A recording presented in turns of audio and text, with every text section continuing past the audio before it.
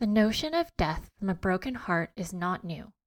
Various literary works have described this phenomenon, from the soldier Enobarbus dying from the anguish of deserting his leader in Shakespeare's tragedy Antony and Cleopatra, to Catherine dying from her doomed romance with her childhood sweetheart in Emily Bronte's Wuthering Heights. But it was only in 1990 that this mysterious entity was first characterized by Japanese physician and scientist Dr. Hikaru Sato. Today, our patient has Takatsubo cardiomyopathy, and you are the doctor.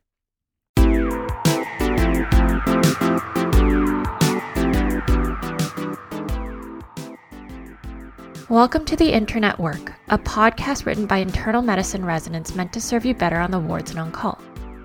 Today's episode is entitled A Broken Heart, an Approach to Takatsubo Cardiomyopathy.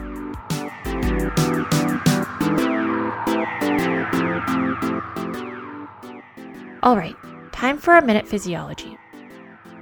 Takatsubo cardiomyopathy is a transient reversible type of non-ischemic cardiomyopathy characterized by regional left ventricular dysfunction.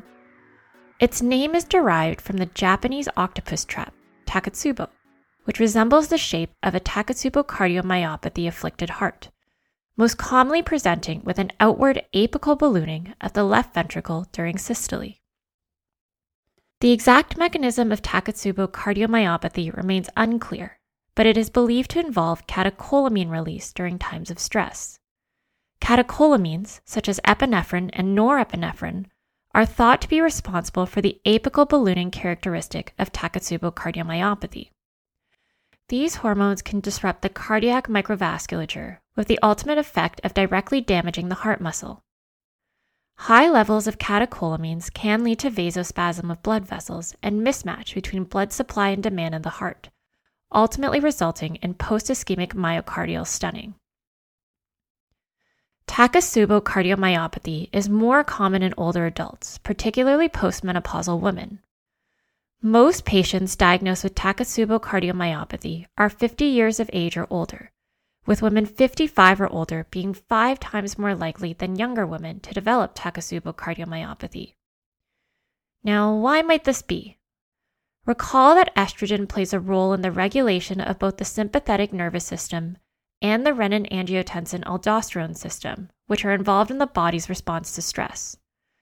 Accordingly, decreased levels of estrogen, as seen in postmenopausal women, have been associated with increased susceptibility to Takatsubo cardiomyopathy, while higher levels of estrogen through use of hormone replacement therapy may help reduce the risk of Takatsubo cardiomyopathy in this demographic.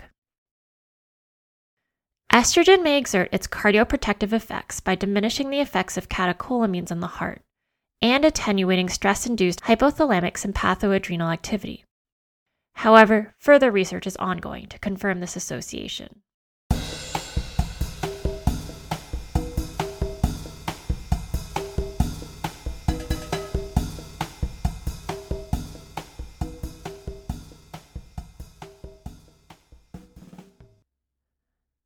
As noted above, patients with Takatsubo cardiomyopathy can have a variety of presentations.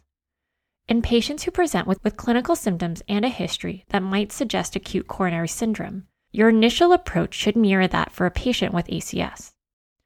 This includes serial ECGs, troponin levels, and telemetry.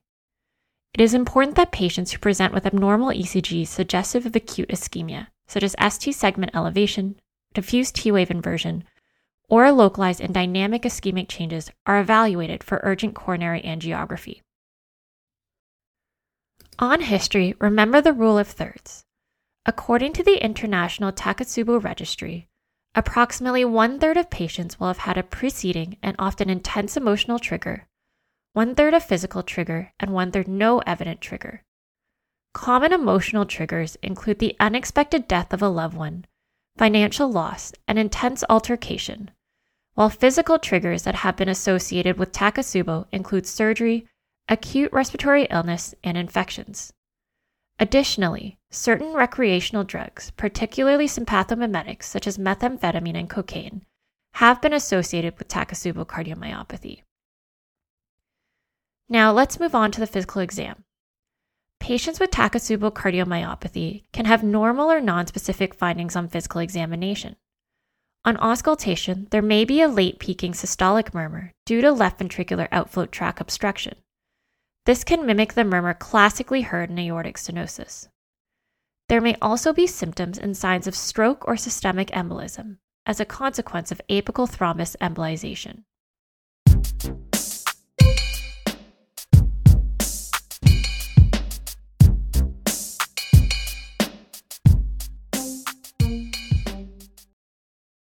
Onto our workup. Takatsubo cardiomyopathy is a diagnosis of exclusion. Given that the presentation of Takatsubo cardiomyopathy is challenging to tease apart from that of acute coronary syndrome, we must confirm the absence of a culprit lesion before arriving at the diagnosis. Leading up to angiography, you can use the modified Mayo Clinic criteria when suspecting Takatsubo cardiomyopathy. Remember that the diagnosis requires all 4 of the following criteria to be met. This includes transient hypokinesis, dyskinesis, or akinesis of the left ventricular midsegments, with or without apical involvement. The regional wall motion abnormalities extend beyond a single epicardial vascular distribution, and a stressful trigger, although the latter is often but not always present.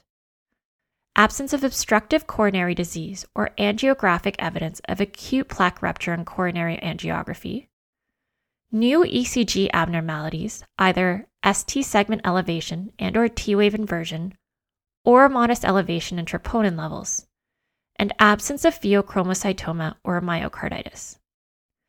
Left ventricular dysfunction is diagnosed using echocardiography or left ventriculography, and the wall motion abnormalities of Takatsubo cardiomyopathy often exhibit distinct patterns.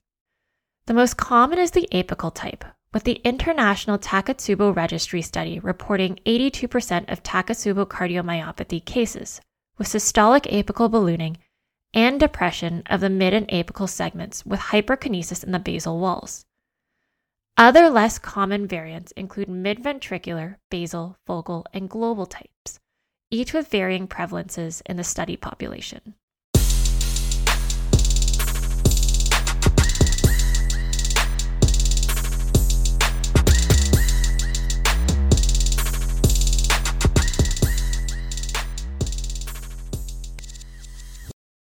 Management is normally supportive and guided primarily by hemodynamics. In hemodynamically stable patients, beta blockers and ACE inhibitors have been shown to be useful in the acute phase, particularly during the ventricular recovery period. These medications may help reduce the risk of complications and improve prognosis, but there is no evidence to support their continued use long term.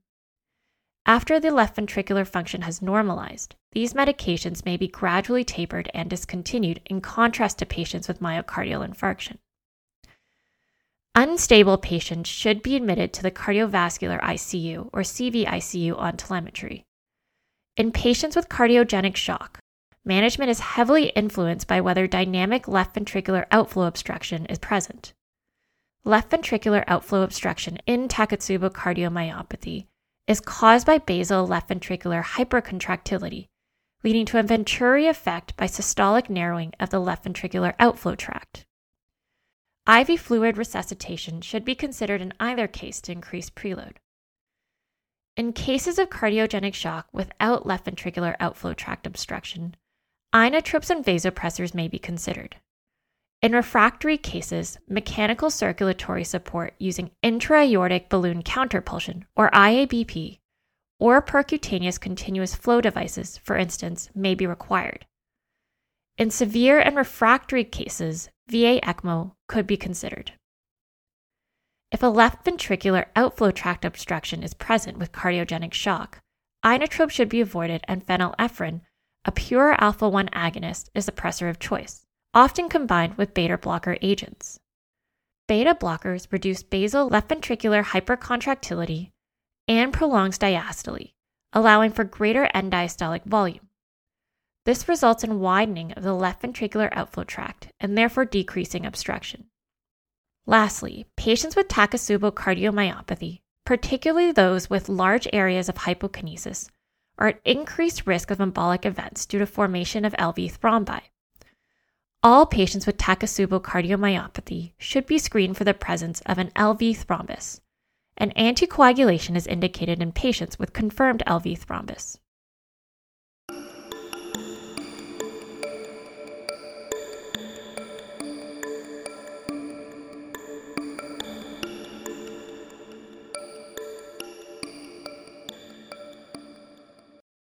You might be wondering what the prognosis is of patients who have Takatsubo cardiomyopathy.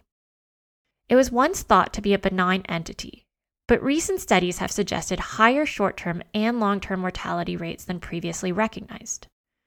The 30-day mortality rate is reported to be approximately 6%, with most patients recovering within days to weeks of the acute event.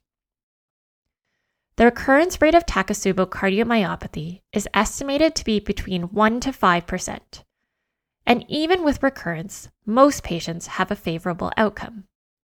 However, the long-term outcomes of Takatsubo cardiomyopathy are still under investigation, and it is important to remember that some patients with Takatsubo cardiomyopathy can develop eventual complications, such as heart failure, arrhythmias, or recurrent Takatsubo cardiomyopathy episodes.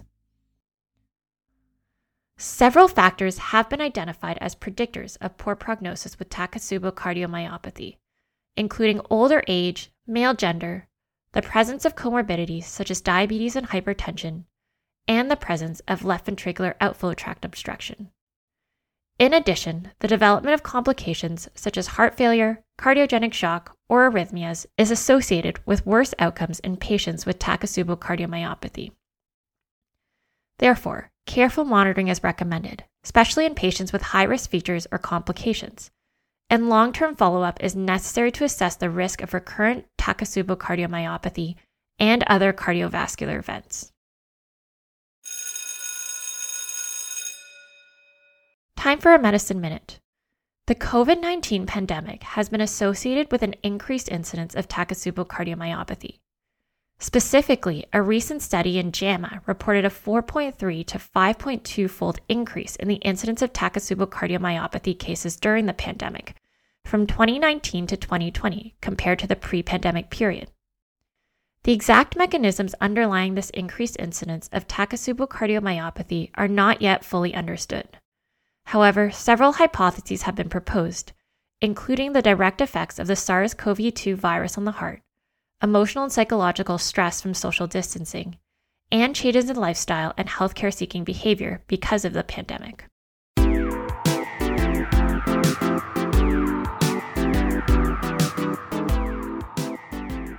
Thank you for listening to today's episode entitled A Broken Heart, An Approach to Takatsubo Cardiomyopathy.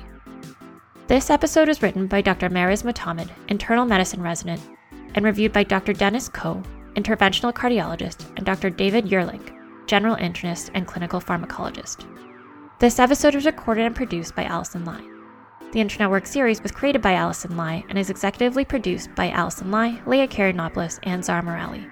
Theme song by Lakshman Vasantha Mohan.